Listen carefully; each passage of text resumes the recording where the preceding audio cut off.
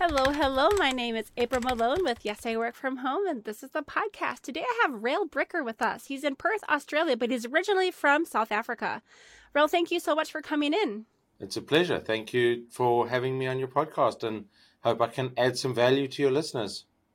We've just been chatting a few minutes before we started recording, and I learned quite a few things, so I think we have a lot to talk about for sure.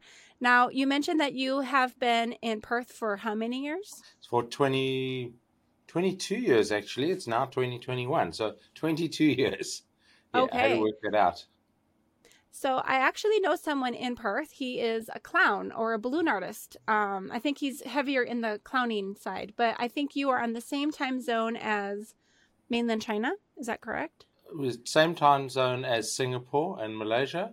Yes. And mainland China covers 3 or 4 time zones. So between us and Sydney, which is 2 hours, will cover most of the mainland China time zones. We're directly south of Singapore and Malaysia. Okay. So China is a little interesting because they only have one. Even though they cover 3 or 4 for other countries, they just keep one. So the sun could be setting at midnight if you're in the right spot. We are in Arizona, so I think you and I are 15 hours apart. So this is my 4:30 in the afternoon for me, and it's like 7:30 in the morning for you. And so I'm coming to you from the future. Yes. That's actually exactly what my friend in Perth always says. He's like, I am from the future. This is tomorrow. So what brought you to Australia? An opportunity. I mean, I'm a believer in the Henry Ford philosophy. So Henry Ford was asked why he was so successful. And he said he jumped at the good opportunities. And so the interviewer said, well, okay, so how did you know which were the good opportunities? And he said, I just kept jumping. And so, unfortunately today we see a lot of people who suffer from shiny object syndrome. They'll chase the next shiny object. And okay, that's not what I'm talking about. It's a calculated risk, but not an overthought risk. So I guess to put that into context, so I started a business in 1990 in South Africa. In fact, in 1990, I got married as well, and I'm still married, just to put that out there. We got married. We share the same date and time with Nelson Mandela. So Nelson Mandela came out of jail on the 11th of February 1990 at 4 p.m. in the afternoon.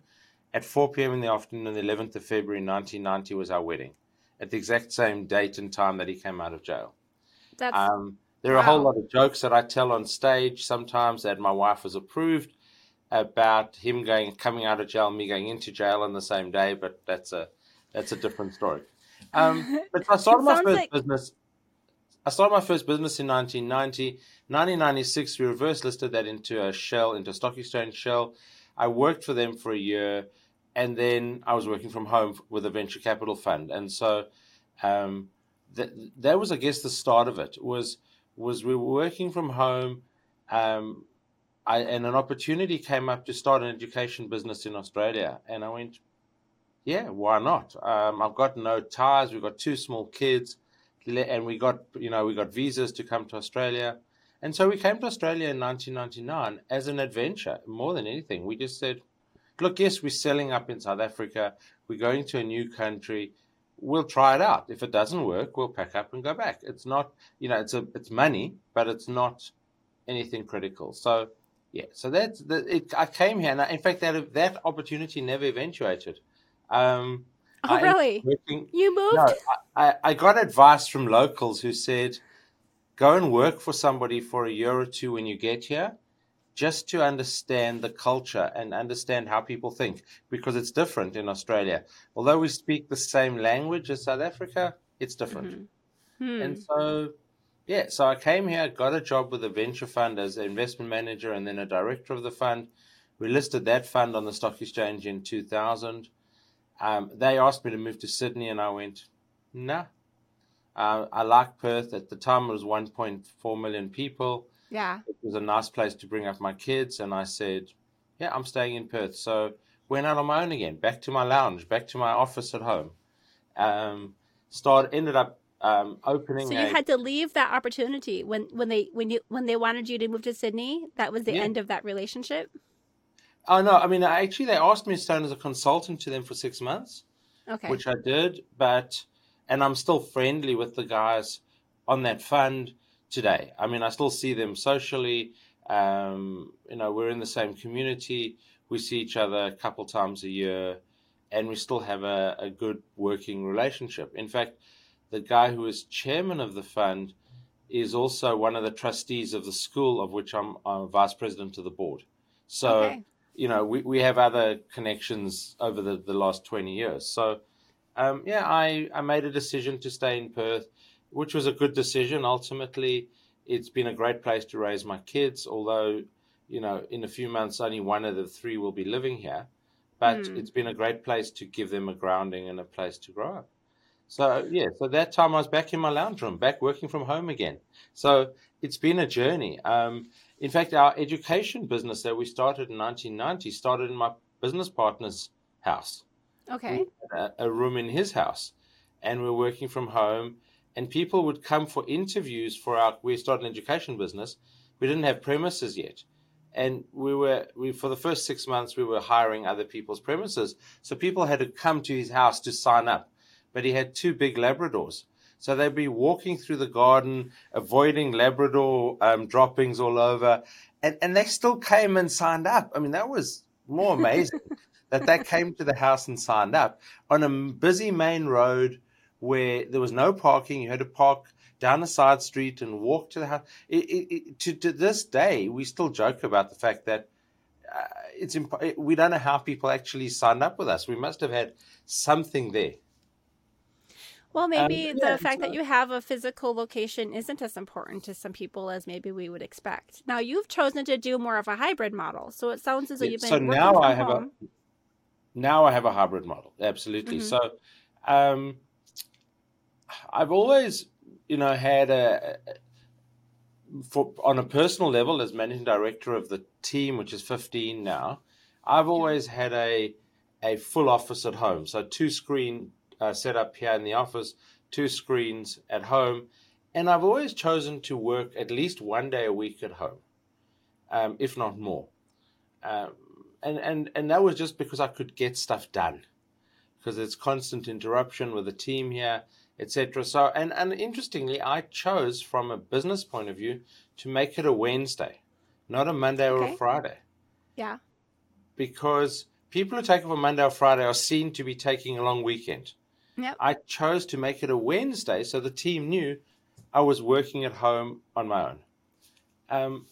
And as it so happened, for a number of years, my wife happened to be a teacher, a part-time teacher, used to teach on a Wednesday. So it wasn't like we were taking the day off to spend the day on the beach together. The house was empty. She was at school, my kids were at school, and so I was working at home. So I chose that hybrid model. And what it allowed me to do from a business point of view was get the technology right, which we needed during COVID when all my staff were working from home. So I had tried and tested the remote technology, the security systems on our remote access to the office. And so it took my IT guy 2 days to set everyone up at the beginning. And we were actually kind of predicting it. So early March 2020, I made sure that everybody had sufficient internet access at home, that they had a decent computer. And I was actually in Bali, okay? Oh, really? I actually went to Bali for a wedding that my daughter was a bridesmaid at on the weekend of the 12th, 13th, 14th, 15th of March. Oh, my goodness. You were lucky to get home. Well, yeah. So we came home and we had to go into 2 weeks home isolation. Yeah. Now Australia has a different system. You have to go to hotel quarantine. We had to isolate at home. It was still very new. No one knew anything. So working from home, I literally got in on the wedding was Monday. I flew back Tuesday afternoon. Wednesday morning, the first thing I did was I called my team and I said, right, I'm assuming we're shutting down the office. Can one of you bring me an extra screen, keyboard? Because I had my laptop with me. Okay. Even though I had a full office set up, I decided to set up a third office, on my patio because it was beautiful. It was March. It was a beautiful time of the year here. It's in American terms, 75 to 80 degrees. Right. So fall beautiful weather. sunset at 7:30 at night. And so I decided to set up camp on my patio just to deal with the 2 weeks of isolation. And so my team dropped off monitors and everything else I needed for home. So I set that up. But at the same time, I was buying some of them laptops and making sure my IT guy was helping all of them set up double security so that because we work in the financial service industry, security is a big issue. Yeah. Security of information, privacy of information.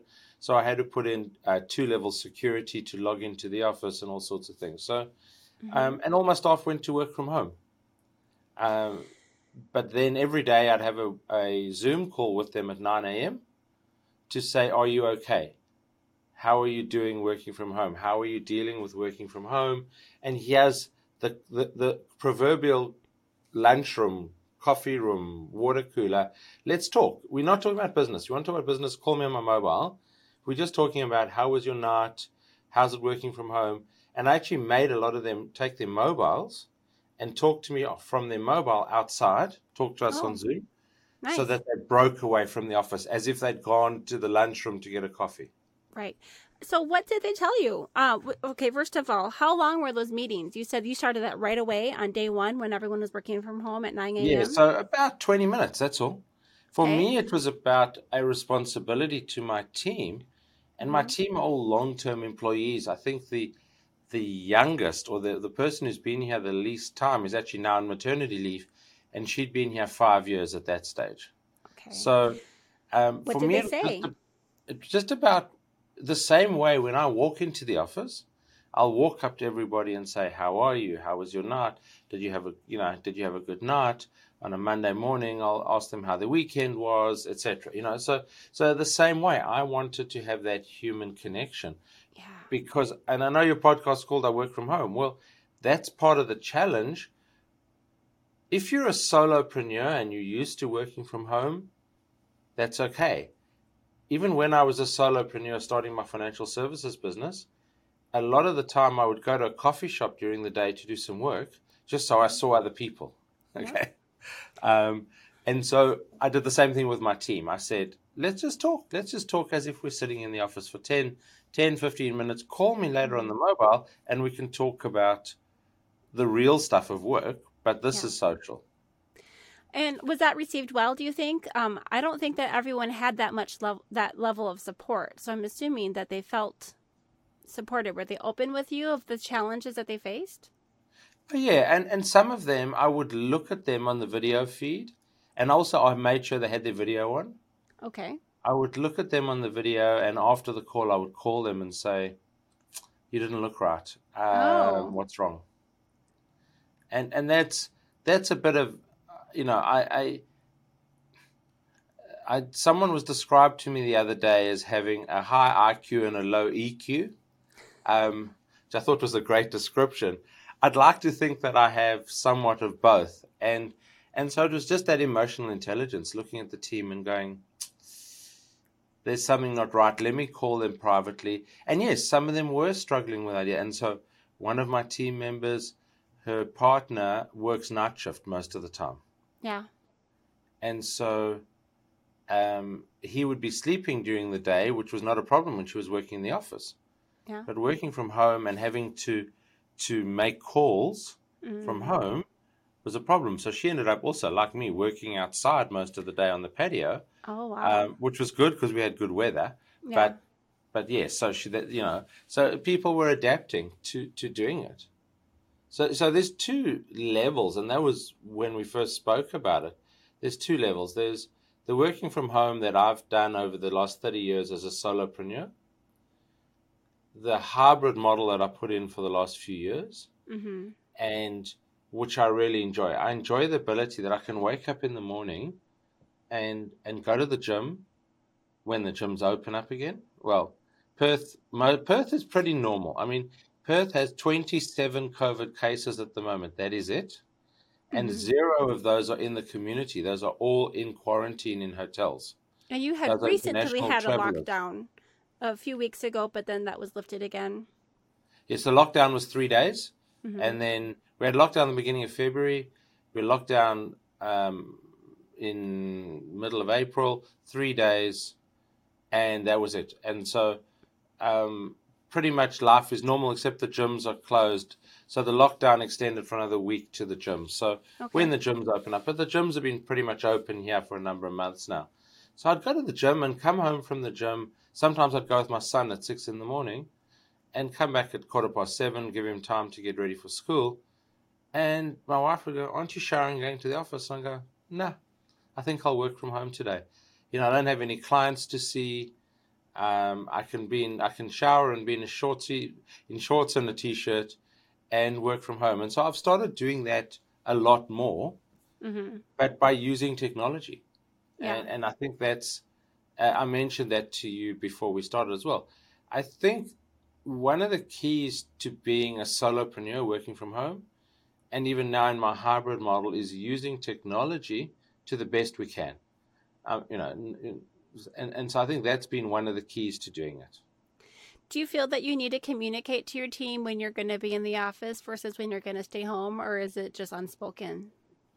We have a WhatsApp group for the team. I'll WhatsApp them in the morning and go, "I'm at home today, call me." Now, so lots of things have happened with mobile. So let's just start there. So as a solopreneur, when I started my financial services business in 2001 in Australia, so 20 years ago now, one of the things I did was I said, let's use whatever technology is available. So mobile phones were obviously available, very basic mobile phones, but mobile phones were available. So I went hunting around and I found an answering service that I could divert my phone to, and there was a call center, and they would answer, "Hello, Railbricker's phone is not available at the moment. Can I take a message for him?" And they would then SMS me a message. Right? Wow, that was cutting edge for you. And I still use it today when I travel internationally, that service. Good. And that's mainly because I don't want people calling me in the middle of the night and then getting grumpy that I didn't call them back within 5 minutes. Okay. And so I would get an SMS. So a simple thing like that cost me $10 or $15 a month for that service. So that was the one. The second one is I put in a second phone line at home for my office. And I had divert set up that diverted to my mobile if I'd rang more than 4 times. Okay. So simple things that, and in the financial services industry, I was like on the bleeding edge, because I'd speak to brokers and they'd go, "Oh, I've got an answering machine at home." And if I'm out seeing clients the whole day, I get home and then I get my messages, and then the next morning I have to call the messages back. And I went, why? Like, I'm sitting out in a coffee shop waiting to see a client. My phone rings. It's my office number. It's a bank. They're asking me a question about a client. I may not have the file, because it was all paper-based in those days, accessible with me, but I have a good enough memory to remember most of it. And I'd go, "Here's the answer. Boom, boom, boom." I'm 24 hours ahead of my competitors who are still using answering machines at home. And then maybe they got appointments the next day. So it takes them 2 days to get back to the lender. So I'm curious if you still have a landline now. I do, but I don't.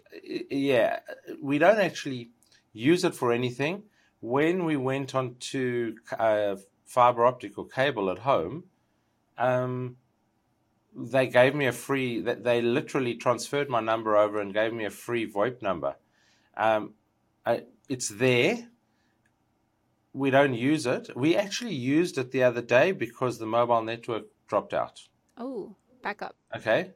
Yeah, there was a problem with the cell near our house. So in fact, there was about a 4-kilometer radius where there was no mobile network of any of the networks around. And so, yeah, I was trying to phone my wife. I realized what had happened, and so I called the home number, which took me 3 rings to go, because she normally ignores it because it's only call centers trying to sell us something. Yes. Okay. But I don't. So it's faxes, right? So obviously faxes have gone by the wayside now. If you really need, I don't think anyone actually has to have a fax machine anymore, and it's pretty much by email now. So, but in those days we had a fax machine at home, and in fact, in Australia you could do something called a duet line. So it was one line with 2 numbers on it, and it rang differently. And so the one rang to the fax and the one rang to my office number. Okay. And I say office in inverted commas because that number mostly was going through to my mobile. So, but that was the simplicity of technology. When we arrived in Australia, we arrived with 100 kilos of luggage before the family, for 4 of us. But in that luggage was a fax machine because I needed one, a dial-up modem because I had pre-arranged for internet access. This was talking 1999. Internet was pretty slow, dial-up modems, but I had a modem with me. I had a very slow laptop, but I arrived here ready to work by having a fax machine, a scanner. It was a fax and scanner together, a modem, and the first thing I did when I got here was bought a mobile phone. So you can actually be quite connected, even though sometimes we need to disconnect and have time out. And that's part of the problem from working from home, is how do you distinguish between work and home? That is the question, isn't it? How do you balance your work and home life? Work and home from home life? So I tend at home, interestingly, not to use my laptop like I did when I was in isolation. I might use it because my wife and I will be looking at something downstairs in our house. But my office at home is upstairs. We have a bedroom and a lounge and a study upstairs. So sort of the master suite plus an office upstairs. And so I tend to work there most of the time and then go downstairs. And that's a physical separation from doing those. The problem is I'm still OCD. And still, it is my baby, and I have a number of businesses, and so I'll walk upstairs at 9:30 at night because I'm going to go and have a shower, and I'll stop on my computer just to check if there were any emails, which is a really bad habit, and I actually tell people not to do it, and I do it. Okay, now I don't expect my staff to do that. Okay. So I'm the owner of the businesses, and there are a couple of them. And so I see my responsibility as different. Whereas I would never expect my staff to do that. So How many hours are you working in a week right now? Working 40 hours maybe, because I balance my time. So I still work from home, but I meet friends for coffee. Like the day I'm working at home, I'll work, till 10, 11 in the morning, then pop out and meet a friend for coffee who also works from home or solopreneur, or go visit somebody, go out for a bite. Sometimes I'll be working from home and I'll go, you know what? I don't feel like working from home now. I'll just take my laptop, go to a coffee shop and have lunch on my own and just carry on reading emails or sending emails. Or I've written a couple books, my main book called Dive In. I've got an ebook available as well. And so writing those things, writing blogs, writing articles, planning my next online course, I find I'm better at doing that when I'm at home or out of the office environment. So I think, a lot of companies that I've been interviewing and working with on my speaking business, so I'm a professional speaker, have been for 6 years. I'm currently president of Professional Speakers Australia in Western Australia, but also run my financial services groups. So a lot of companies that I work with are looking at the concept of work near home, not work from home. Okay? Yeah. And so what they're saying is, let's create hubs in residential areas, even if it's a serviced office suite, where people who live within, say, 5 kilometers of that area don't have to come into the corporate office, but they're feeling the restrictions of working from home, no human interaction, no warm bodies around them. Mm-hmm. They can go to a serviced office in an area, and maybe one or two of their colleagues will be working there the same day, but there are other people around. They can just see other people. We're not loners by nature. It sounds like the co-working spaces, or maybe like a satellite office.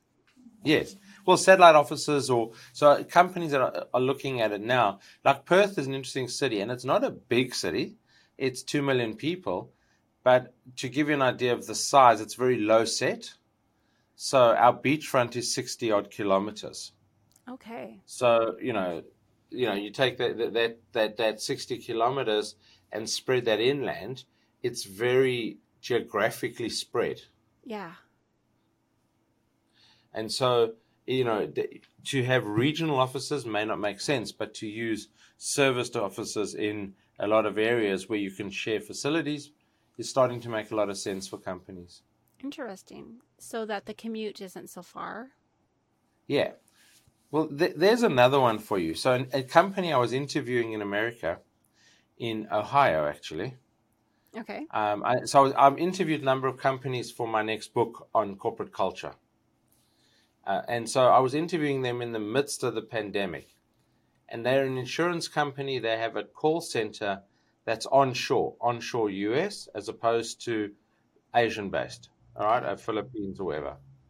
And I was asking them about what they did with COVID and their call center. And they said, they sent everyone home.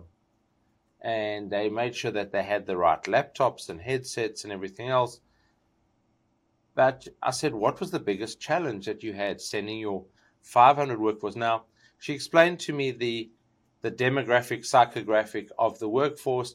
They are call center workers in Ohio, generally from a lower socioeconomic area demographic. Okay? And she said they sent them home. And I said, what was the biggest backlash? And she said, the biggest backlash was that the people said we don't have enough internet bandwidth at home to be able to have voice over internet calls. And I said, so did the company upgrade your call center staff's internet at home? And she said, no. The bosses, obviously much higher socio-demographic, but whatever, could not get this concept. And the secondary concept they couldn't get was that they were sending call center staff home to a place where they didn't have a place to work. They were working at the kitchen table or the dining room table with kids who were homeschooled at the same time. So huge challenge about working from home during the midst of the pandemic. Yeah. But the biggest problem was the company turned around and said, you have to find your own way to work every day. So you have to pay for your transport. You have to pay for your commute. We are saying that having the right internet at home is a replacement for you paying for your own commuting. So everyone was put on them to upgrade. Yeah. So, I mean, look, I understand the problem with 500 staff in your call center. It's a huge capital cost in the midst of a pandemic when no one knew where it was going and what the overall economic impacts were going to be. And internet services are relatively cheap for a start. And if the staff had to upgrade and then downgrade when they went back to the office, those sorts of things are pretty normal today. So, 20 years ago, you'd have to sign up for a 2 or 3 year internet contract and you were stuck. True. But today you can upgrade and downgrade. So I don't think the company were necessarily wrong. But my first reaction was, oh my God, that's such a bad human resources decision. I agree with you on that. And I can see it going both ways. I've heard that argument always kind of like getting yourself to work. But, by the way, Rael, would you be willing to put down your volume a tiny bit more? I am hearing that echo a little bit. Okay. Yeah. I guess part of the argument that I would have is, you said, yes, there's a 2-year contract and now every day, maybe everybody has internet, but not really. Not everybody has internet. Even up to a couple of years ago, we've gone, with just our mobile phone, and using data and not having Wi-Fi. Like we went several years without that, except for, working from my work from home computer that I only had Ethernet to. I didn't have Wi-Fi for years. And so just expecting that everybody had that in place is a little bit too much. But then the company is saving money. They're not having to pay the janitorial staff to go and clean, the offices every single day if the offices were emptied out. So there was savings there, they can keep the lights low. I agree with you. So that was why my first reaction was, whoa, I don't think the company approach was 100% correct. Yeah. But I don't think it was 100% wrong either. Right. I think there's a happy medium there in between. And I don't know if anyone knows about it yet. I don't think we haven't really got through COVID.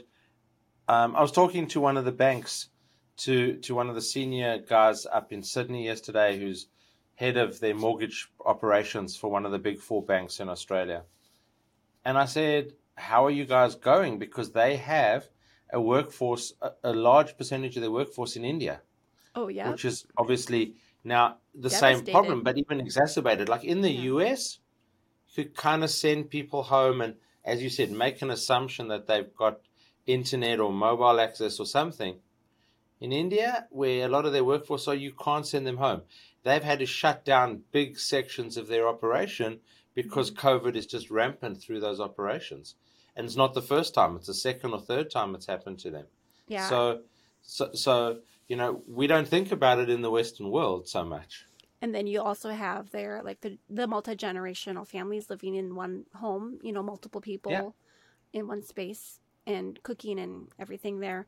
Going back to the thing about the internet, that's just a tricky topic. I think that maybe like a prorated rate or, some sort of supplement. I have interviewed a few people that work in call centers, and that has come up, that they didn't upgrade them, their internet.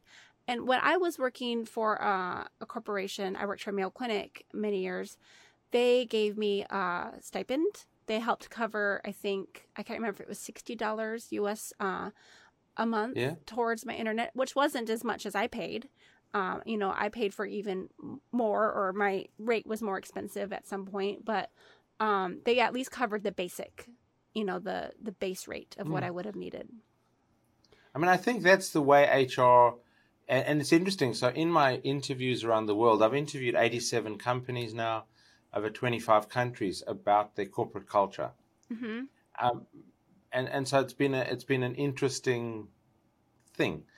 But what's interesting is that HR around the world, and less so in the US, then more so in Europe and Asia, the human resource people are no longer called human resources. They're called people and culture, or culture and learning, or people and learning. So instead of the head of human resources, now the head of people and culture. Oh, I wouldn't have even known that. Yeah. So I've, and again, it's a trend that I'm starting to see in Australia, not calling the people, HR or something like that. Mm-hmm. But I think that is going to change. I think the expectation. So one of the guys, I still play hockey, not ice hockey. I have to clarify that when I talk to people in the US. Not the game on the white surface, the game on the green surface called field hockey. Oh, okay. I still play Masters hockey, and one of my teammates works for government, and he has been working from home 4 days a week for pretty much the last 18 months. And he loves it. He actually says he doesn't want to go back into the office. Yep. So I think that's the next cultural shift about working from home, is people actually enjoy it. Mm-hmm. They're actually more productive overall. So I'm curious. There are a few parallels today in this interview that I'm doing now versus the last one I did with a woman. Uta was saying that she also has been speaking to people in the corporate side, not so much the entrepreneurial.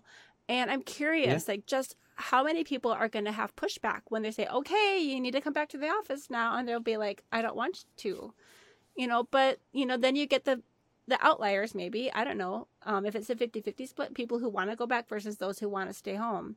What are you seeing as you're talking to people? Is it kind of cultural, or do you see it's widespread that people would prefer to stay at home, or is it split? It actually depends a bit on the environment and the level of the employee. Okay. So people who are who have the ability to work from home because they have a small home office, and they can shut the door and work from home, I think are pretty comfortable working from home. So talking to a lot of the banks now, because of my financial services business, their teams have worked from home almost for years, long before the pandemic, but they would have a hot desk in the office. So if they wanted to come into the office, they would go online and book, I want desk number 4 for Wednesday. Like a drop-in. And so that technology methodology has been working for a number of them for a long time. Mm-hmm. A lot of the guys, they call them business relationship people, business development people, who are out on the road a lot. And obviously in Perth, we don't really have any major banks. We have one of the major banks head office here. But majority of them are sort of regional offices for the bank. So they still have 50 to 100, maybe 200 staff, but not the thousands that they have in their head office.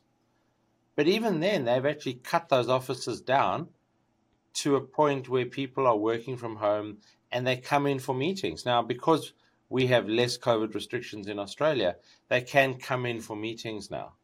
Yeah. But a lot of the people are quite happy working from home. I was talking to a guy from a bank who popped in the other day as we were sitting down to have lunch. And so he had a coffee with us while we were having our lunch at the office.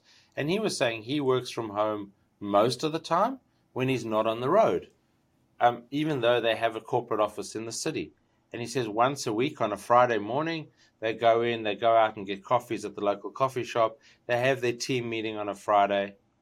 And that's about the time he spends in the office. So I think if the companies are creating an environment that is conducive to doing that from a tech point of view, and by the way, the banks got so nervous during COVID, I would have briefing updates by Zoom for my team because bank policies were still changing.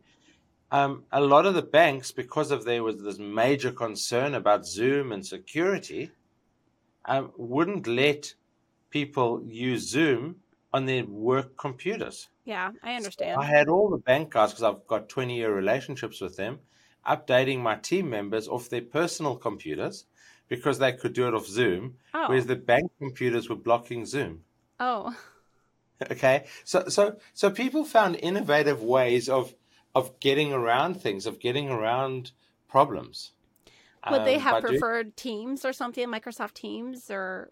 Yeah, even then, Microsoft Teams, we're talking Microsoft Teams has come a long way over the last 18 months. Yeah. But MS Teams beginning of the COVID pandemic was not coping at all. It was not working at all. Got it. So it sounds as though if people have a space or an office, a door that they can close, that they are going to be more satisfied working from home because of disruptions. Absolutely. I think it's critical, and therefore in multi-generational families or in lower sociographic or demographic environments where they don't have that space, that's going to be a challenge. A bigger challenge. The upside of that, co-working spaces and the satellite offices might be more helpful. Absolutely. But that said, what is going to happen is, so for people who had to commute to a central business district, where now they have the opportunity to work from home, their potential is, so obviously there's a rule of circles, as they call it in the real estate industry, your 5-mile radius of the city, your 10-mile radius of the city, and prices decrease generally as you go out. Mm-hmm. So in Perth is a good example. About 100 kilometers south of us is a satellite town, and about 60 kilometers north of us is a satellite town. Now, when you drive, it's not really satellite because it's continuous development. Yeah. But to buy a 4-bedroom, 4,000 square foot house in the central area will cost you a couple million. Oh yeah, that's huge. But in a regional town will cost you a few $100,000. Mm-hmm. Now that regional town, 100 kilometers south, has a train line into the city that takes just over an hour of commuting. So I know a number of people who could only afford a $400,000 house have bought in that area, and they work from home. And the days they have to be in the city, they jump on the train, takes them an hour, and they're in the city. So yes, the commute has got longer, but they're not commuting every day. So that's going to change property around the world. Yeah, I wonder. People are going to build bigger houses. I wonder if that's contributing to we have a very aggressive buying. It's very difficult to buy a house right now. People are moving out of the cities into the suburbs, and the scarcity is just amazing. So people are, offering sometimes $50,000-$100,000 more than the asking price and paying cash, and like no contingencies, no, what do you call it? Inspections, no appraisals. They're just trying to get out, of the city, maybe so they can have that home office now. Yeah. So your traditional in Australia, your traditional home office was 9 square meters, so 90 square foot approximately. It's about 10 times the conversion, not quite, but close. Okay. So a 90 square foot office is the standard 3x3 office built in most Australian houses. I was talking to a friend who's a futurist. I'm a futurist in the culture space. Like, I look at the future of culture and the future of work. But he's a general tech futurist. And he was talking to me about the fact that people are now building houses 100 kilometers from the city, because as long as there's commute access, so trains and whatever. Mm-hmm. And they're turning that 90 square foot office into a 200 square foot office or a 300 square foot, because they've got land now. They've got space to build. So they're building an office, planning for a proper office, not a home study. Mm-hmm. So during lockdown last year, in 2020, so everything that I'm working on now was all picked up after I was out of isolation. I came into the office. I picked up all my tech, my green screen backgrounds, everything else, and I set that all up in my home office. Now, my home office is bigger. It is about 200 square foot, but it was still pretty cramped, having my video studio, my work studio, my green screen set up, and everything else in this office. And my wife still wanted to work there because she has a desk there too. So in the same office? In the same office at home. Yeah, correct. So basically I took it over for the period I was at home. She worked on her laptop downstairs because it allowed her to do that. But that's where people are going. They're moving out of the cities, as you say. They're paying exorbitant. The prices of outer-lying suburbs is going up. Not as dramatic as that in Perth, but it is still happening. I believe it. But because people get land, they get space, and that's it's not wine like country. You're in an apartment and the only place you can go is your patio. Adelaide, isn't that wine country too? So it's amazing that how a pandemic has affected, people buying properties, building different types of houses. The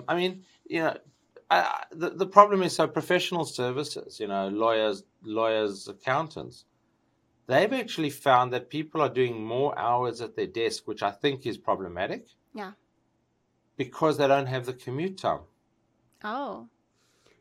So people would feel bad. They'd get up they'd be dressed at 7 o'clock in the morning and go, okay, I've had breakfast. Now what do? I'd normally go out and catch the train into the city and then grab a coffee somewhere. Maybe I'll just go sit at my desk now. Right. And I don't think that's good for people's psyche in the long term. A lot of people feel like they need to prove that they are still getting their work done. So there was an author, I don't know if you would have read this guy, Tim Ferriss. He wrote the 4-Hour Workweek book years ago. Yeah. But he basically wanted to try to help people prove that they could get a lot done, from home. And so then you got the people who are trying to get by with just being very, very productive in a short span of time and then taking the rest of the day or the week as a vacation. And then you have the people who have the mindset, they're like, oh no, my boss needs to know that I am, capable of working from home and that they'll continue to let me. I think that's one of the biggest fears I've heard people say, is that they are afraid that working from home will be taken away from them, that they'll have to go back to the office. You're right. And so, I was looking at some virtual assistants using VAs in Southeast Asia. Mm-hmm. And all the labor hire companies who arrange the VAs for you and do the local paperwork and contracts were all talking to me about software that I could have that would monitor the time and the activity of the virtual assistant. And I'm a believer in something completely different. Autonomy? I'm a believer in I'm a believer in trusting people until they prove you wrong. Oh, yes. This has definitely come up recently. I'm in several groups for moms and, working moms. And this has come up as managers are like, well, what's the best tracking, so I can make sure my employees are working correctly or well or just productive and efficient. And everyone else that's like, that would be in those kinds of positions that would be monitored or like, that just makes people, I think that people that have the autonomy are going to probably give you better work than the people who are being micromanaged. Oh, absolutely. I could think of nothing worse. You want to give people a task, and if they finish the task in half an hour or 2 hours, that's their responsibility. Over the years, as an owner of multiple businesses, having different sizes of staff, you get a feel for what people are capable of. You get a feel for how long a task should take. So there's a chapter in my book that says give up control to gain control. And it's about empowering staff to do stuff whilst knowing that you can do it. So all my staff know that I can do every single thing they do. And so because I can, I may choose not to, because it's not a productive use of my time. Mm-hmm.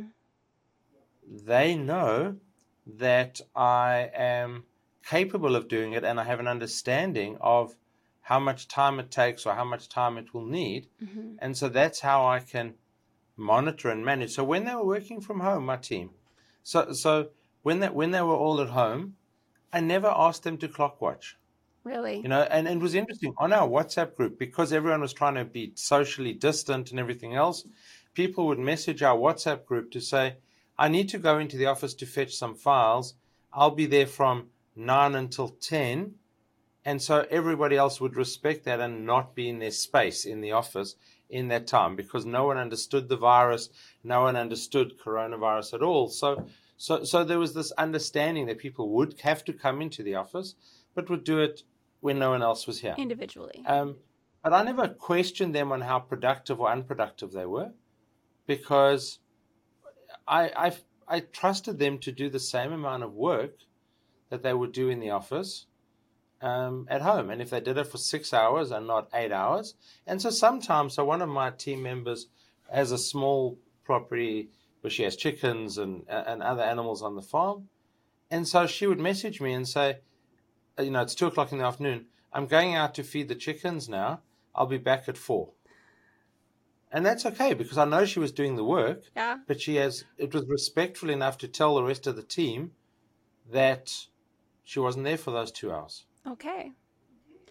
I wonder how much of this is cultural too. All of it. Yeah, it's a culture of cooperation, a culture of understanding. It's what I call a rich and robust culture. It's an amazing culture we've developed here, and that's kind of why I'm passionate about culture. Mm-hmm. But it is a culture of honesty, that truth is the first priority, no matter what. So if you have to phone a client and give them bad news, give them bad news. Try and give them good news at the same time, but don't sugarcoat it. Don't lie to them. Mm-hmm. Just tell them the truth, because the truth will always win. And I know that sounds easy enough, but sometimes people have to just bite the bullet and do it. I know, and actually just be truthful. I know a lot of people who are at that hourly level, the people that do have to clock in and clock out, because that's the way that their company is set up. Their corporation is, has always had that. And then you've got the salaried, maybe middle managers and up, who seem to have a little bit more flexibility and freedom because they're not being clocked and watched so carefully and scrutinized. What would you say, based on your experience and all these people that you've talked to, these hundreds of people in different countries and, companies, what would you say to those middle managers and the people who are making the decisions about, time management for their employees, especially with working from home? So interestingly, if your job requires you to be at your desk, so call centers, like that call center in Ohio, right? They had to be at their desks between certain hours because that's when clients were told they can call. Yep. Obviously, then you do want, at that level of employee, you want some form of system that says John and Mary and Peter and Paul have all logged in at 8 a.m. and at 1 p.m. they took off their half an hour for lunch. You do want that because that's the way that type of business operates. Okay. I know friends who in major accounting firms here who said, and they had 11,000 employees across Australia, and they basically said to every one of the employees in that organization, and so there's two types. There's the admin type and then the billable type. So the accountants, like lawyers who are sending bills for their time, they said to them, we don't really care when you work, but you need to do 7.25 hours of billing a day. Now, that's also caused other problems where people were overbilling or just making up billing to meet that timing, which is a whole cultural problem. But that was how they treated their staff. So a lot of the staff chose, particularly given, and in Australia, our summers are really beautiful. And so particularly pandemic started around March. So March, April, even into May, beautiful weather. So some of the team members decided to go out walking on the beach or go to the beach for a swim or a surf, big surfer culture here in Australia. Go surfing on the beach, come back at 9 o'clock in the morning, have a shower, start work at 10 and work till 7 in the evening. Do their 7.5 hours of billable time in their own time because they didn't necessarily have to be at the desk. They weren't taking calls during a specific slot of time. Yeah. So the higher in the organization, the easier it is to manage. But I think the leaders of the organization always have to set the example. And I think that's one of the key leadership skills. It's you can't say to the staff, don't do what I do. Okay. You have to say, follow my lead, follow my example. Do as I do, not do as I say. Like, I know that and that's what the true role of a good leader is. So I will tell the staff in my office, hey guys, I'll see you at 10 tomorrow because I'm going to the gym. Now, a lot of bosses go, oh my God, how can you tell the staff you're in the gym when they're in the office? Well, because I sent them emails at 5:30 this morning. Okay. So I wouldn't highlight the fact that I've sent them emails, but they know that I was clearing my email before I went to the gym at 8 o'clock in the morning. Okay. But that example is showing them that, okay, if you have a doctor's appointment or you want to fetch your child from school or take your child to a doctor's appointment or, go and visit somebody in hospital or whatever, that's okay. I'm not going to watch the time you spend in the office, but I'm going to expect that your work is done. So I manage my time by getting up early, checking my email first thing over my first coffee in the morning, and then I go and exercise. Because then my head is clear. I'm not thinking, oh, what did I do here, whatever. So that's the way I manage my life. That's my break working from home. So we went off that topic earlier. How do you manage the decompression time? So again, solopreneur at home is different because they're passionate about what they're doing. The paid employee, salaried employee working from home, they used to commute, which was their decompression time. Yes. They would get into their car, get into the train, get into the bus to go home, listen to a podcast, and that's again. So we're talking on a podcast. Before COVID, the average length of a podcast, average across the 2 million podcasts around the world, was about 15 minutes. Because the average commute time internationally is in 15 and 20 minutes. Because people are now consuming podcasts working at home, the timing has gone from anything from 15 minutes to an hour because people are consuming that sitting at their desk because there's no other employees there to get bugged by the sound. Yeah. Or I'll listen to mine while I'm exercising if I'm going to go for a long walk later. an hour long. Some of these have actually rolled past an hour more recently. At the beginning when I started this podcast, it was about 45 to 50 minutes on average, and it's already people are blowing past that hour. And you know what? I'm okay with that because I feel like there's a lot to be said, and these stories, I hope, are helping people just to know that, the things that you're feeling aren't unique. Like you are one of many or who are dealing with some of these issues. And I think some people feel afraid to talk about the challenges, the frustrations that come with working from home. It's easy to talk about the positives, but there are some challenges that come with it too. I mean, one of the challenges is this decompression time, yes. right? And so I have a theory. I haven't proved it. Have I researched it? No, I just have a theory, my own opinion, right? That alcohol consumption went up when places went into lockdown. Yes. Right? Why did alcohol consumption go up? Because the physical act, and we did it when I was in isolation, when I was working from home, when our office was shut, I would, and again, given the summer in Australia, beautiful time of day, mm-hmm. I would turn on to my wife at 6 in the evening or 5:30 and go, let's have a sundowner. Now, for me, that replaced that 20 minutes drive between the office and home. Mm-hmm. And so I'm convinced that people were drinking more because it was a replace. Not only that some people were depressed because they're working from home and not having human contact. And COVID. That's a whole different discussion. But I think that people were just doing that as their time to mark, I've shut my laptop, I've poured a sundowner, I'm now making that distinction time between home and work. So some people didn't go to alcohol, they went to exercise at that point. Not me. Go out for a run, go out for a walk, do something. But I think that's critical. So working from home, the best advice I gave my team members was do something to mark the day at the beginning and mark the day at the end. I have heard someone give a fantastic thing. They said that they would actually just walk out the front door and walk around the block, I think in one direction. And then at the end of the day, they got out the door and they walked around the block the other direction. And for them, that was their signal. That was the beginning and the end of their day. I liked that. You were talking about the commute, and I used to commute about 45 minutes. And I had my podcasts and things that I listened to. This is a long time ago, actually. So my podcasts, I was still downloading onto like my little old iPad, or even like burning onto a DVD to play in my car to talk about how long we're talking about.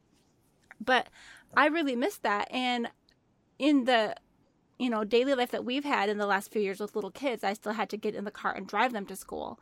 And so that was kind of like the end of my day because I worked nights.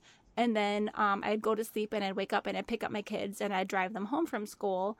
And that was, kind of my time in the car. And I think I didn't realize how much I missed that. So after COVID locked everything down and we really were social distancing, I'd tell my husband every once in a while, I just want to drive just to feel normal. I don't have anywhere to go. I just want to go and see the mountains. And so I live outside of the Phoenix area, and I would just get on the interstate that goes around the city, and I would just drive for maybe 20, 30 minutes, and I could feel normal again.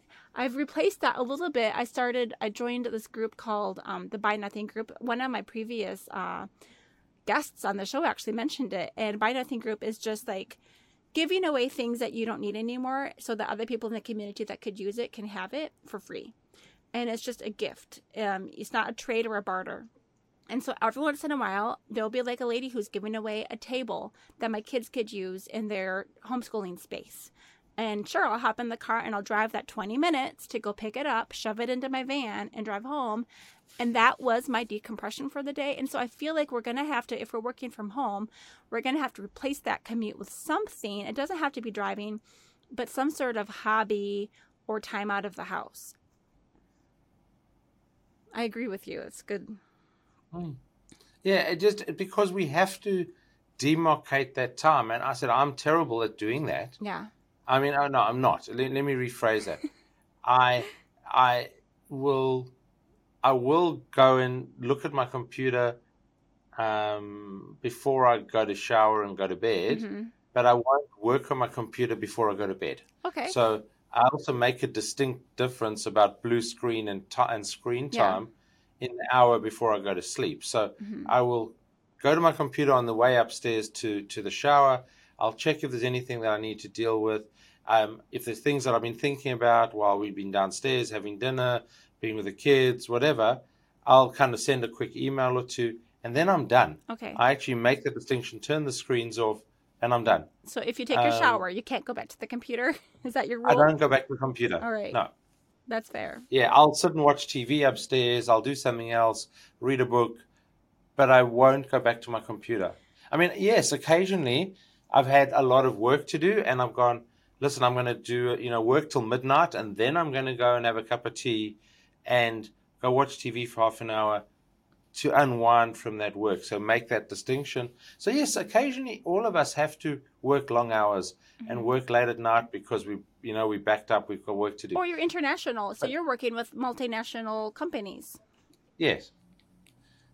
A lot of my interviews are, I'm often in the office here at 5 a.m., either recording episodes for my podcast or being on other people's podcast. I was worried that this was too early for you, but thank you for letting me know that. No, this is fine. And I'll often come in and then I'll go to the gym because I've been here for 2 hours by 7 o'clock in the morning, and then I'll go to the gym. So you're actually physically in your office today because you chose to come in because you wanted to record in your office. I wanted to record in the office because my sound is better. It's quieter. I have a studio here. So I moved everything that I set up at home back to the office about 6 months ago. Okay. I have a nicer backdrop in my office at home. I don't have a green screen up anymore, so you see my bookshelves and everything else, which is a natural background, but the sort of fake backgrounds don't work that well, whereas this is actually a bookshelf with things on it behind me.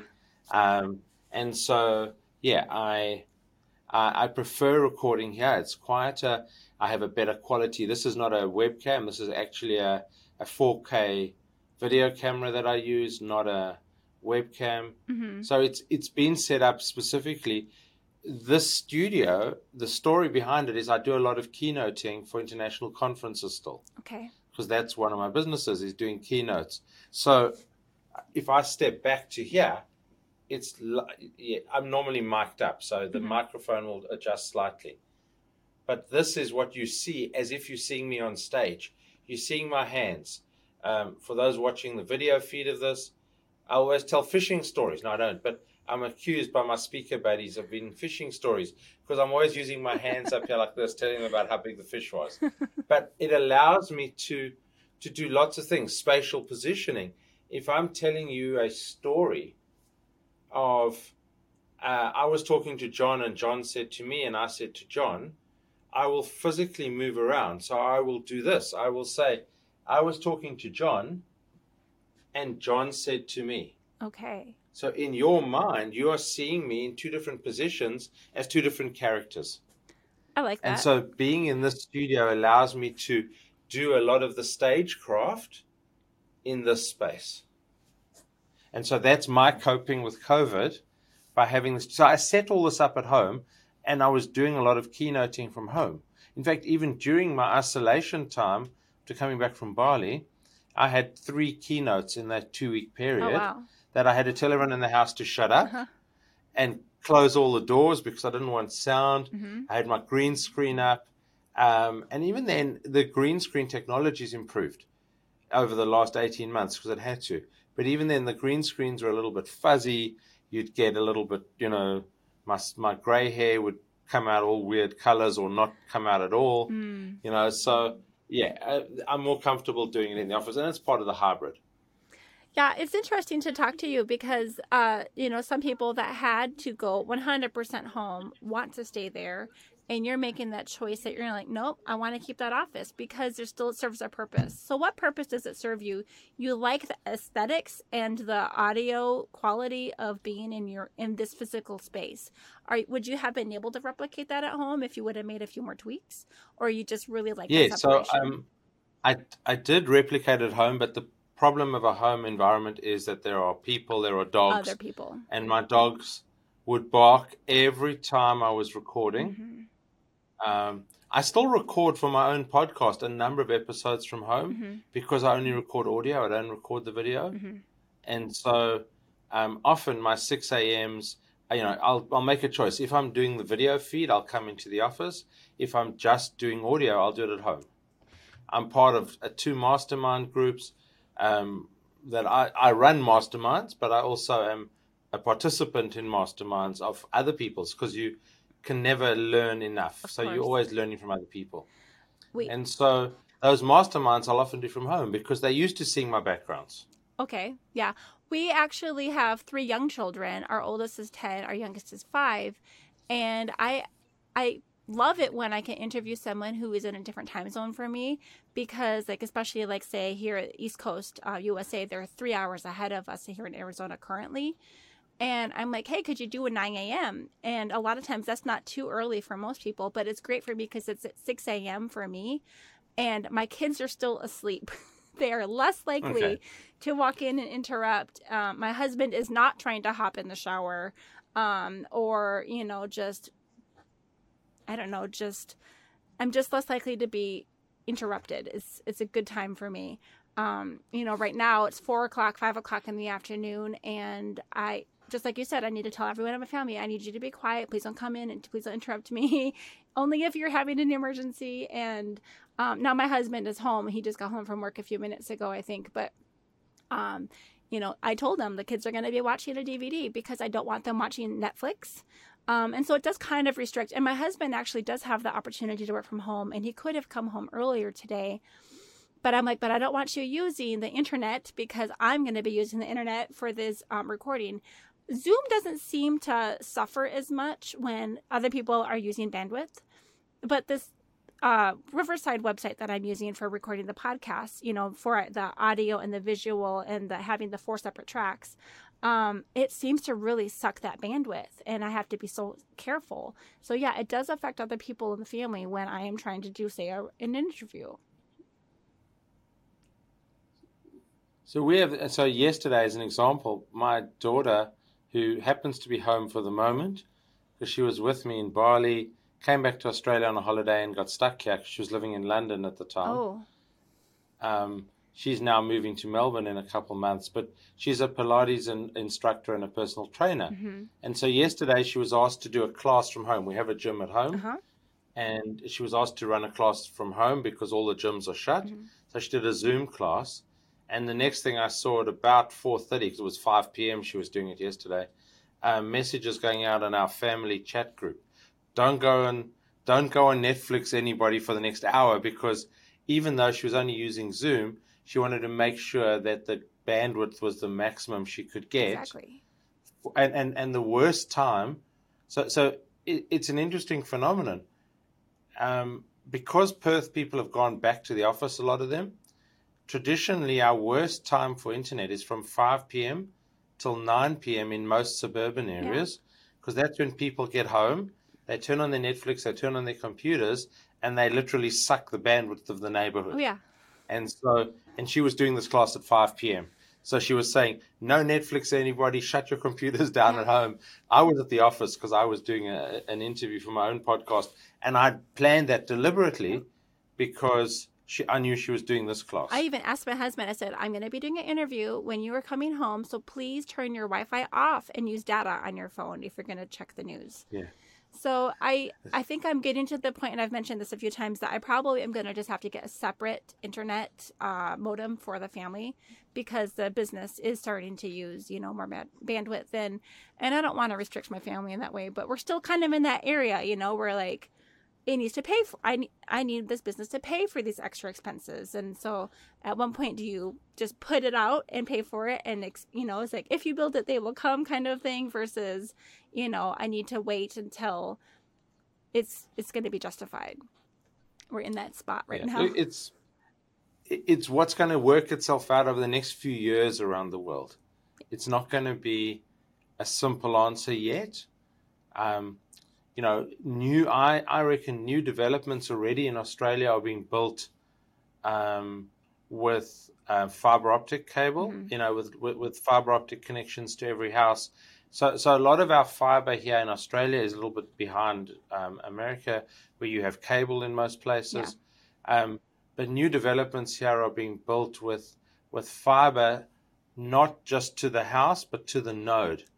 And so that's going to be a big change, is people buying in outlying areas, having really good high-speed access over fiber, literally from the provider all the way to their computer, as opposed to using copper at some points, which is what we end up with now, a combination of copper and fiber.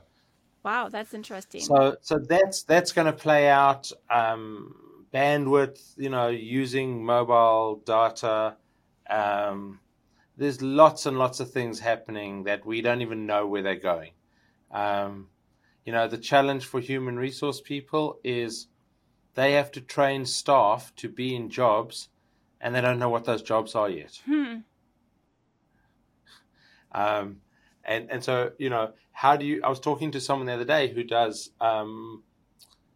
He runs a portal for online training, and I said, well, what's the future of that? How does it compare to other platforms?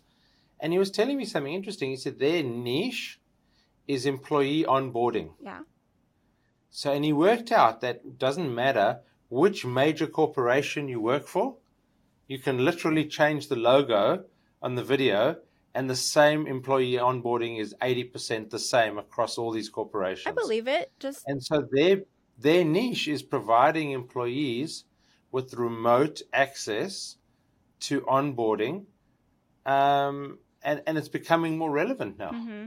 When I went to work from home from Mayo Clinic, there was a whole training session and all these checklists and tasks that we had to accomplish in order to get permission to work from home.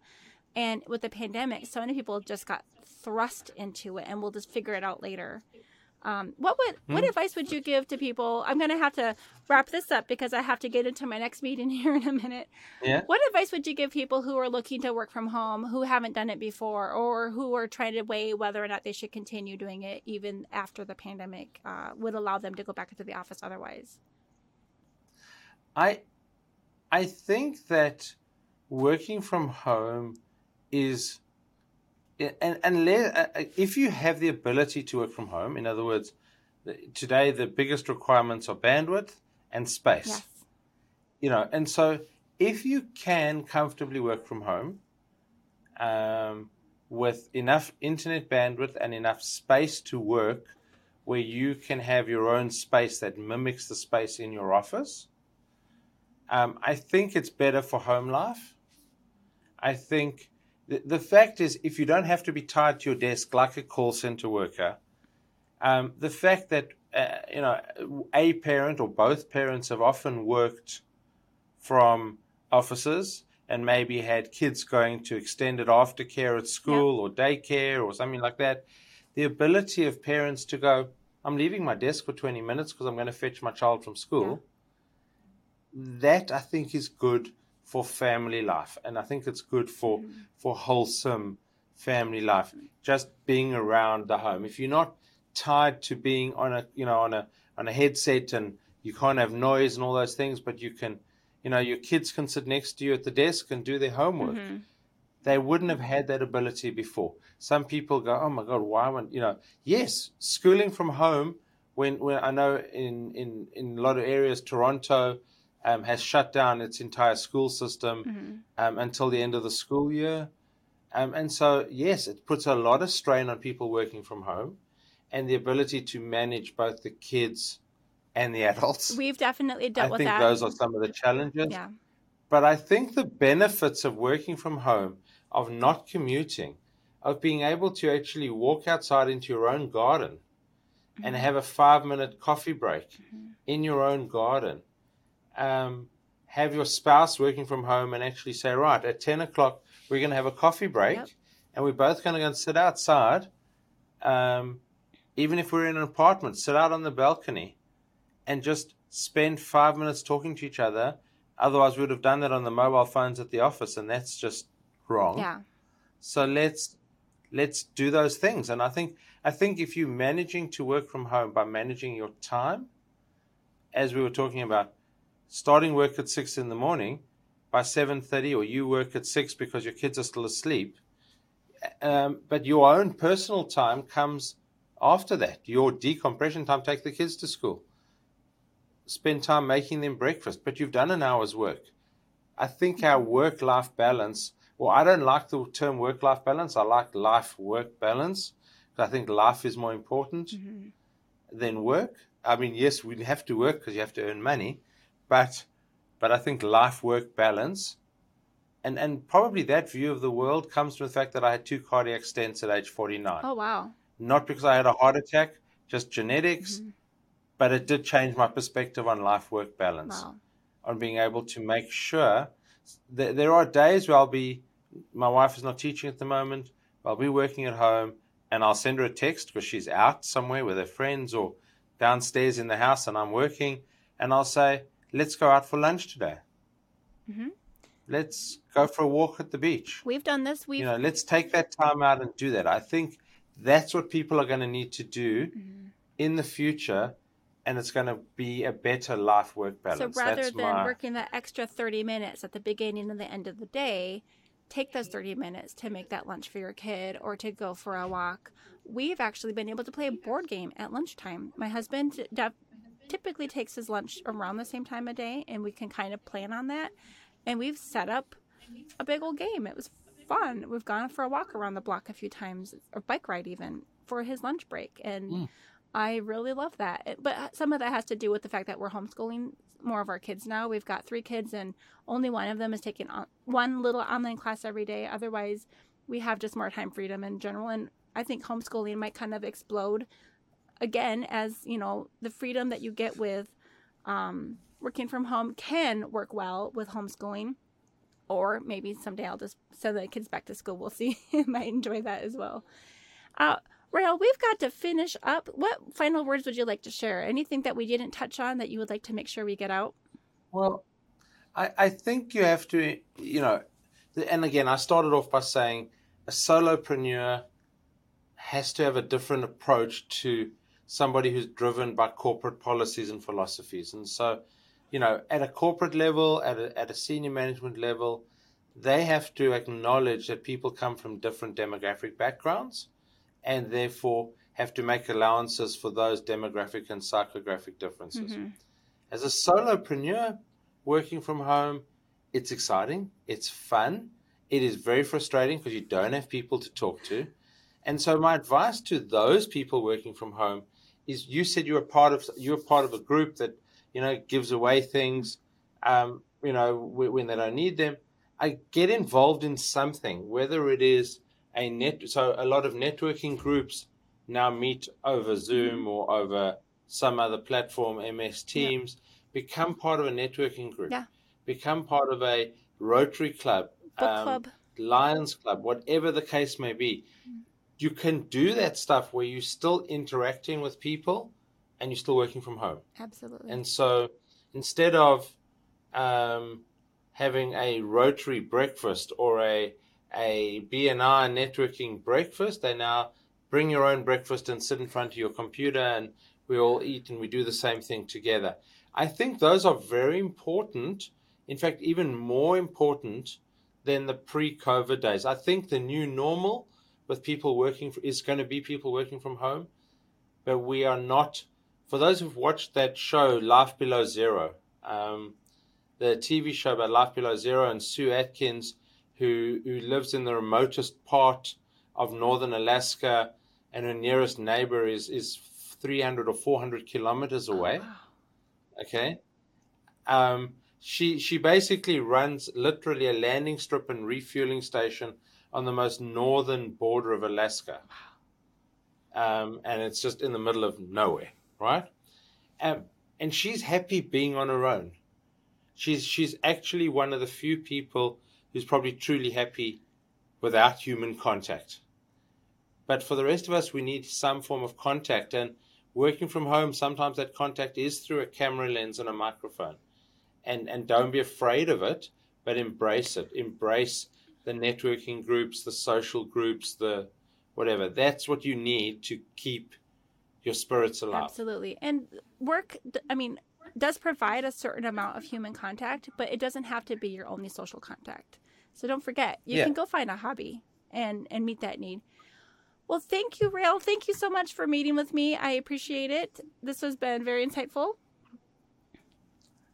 Thank you. It's been a lot of fun. I love sharing ideas, and I love the fact that every podcast actually has its own identity and its own theme, and I love being able as a 30-year entrepreneur and business person, being able to apply my learnings and my experiences and my failures to be able to share that knowledge with people through the medium of podcasts. So I love doing that. What is the name of your podcast?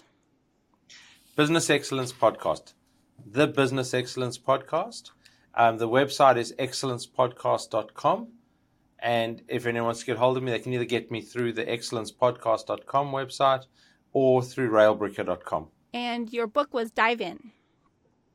Dive In, Lessons Learned Since Business School. We'll put all of these into the show notes for anyone who is wanting to find out more as well. Absolutely.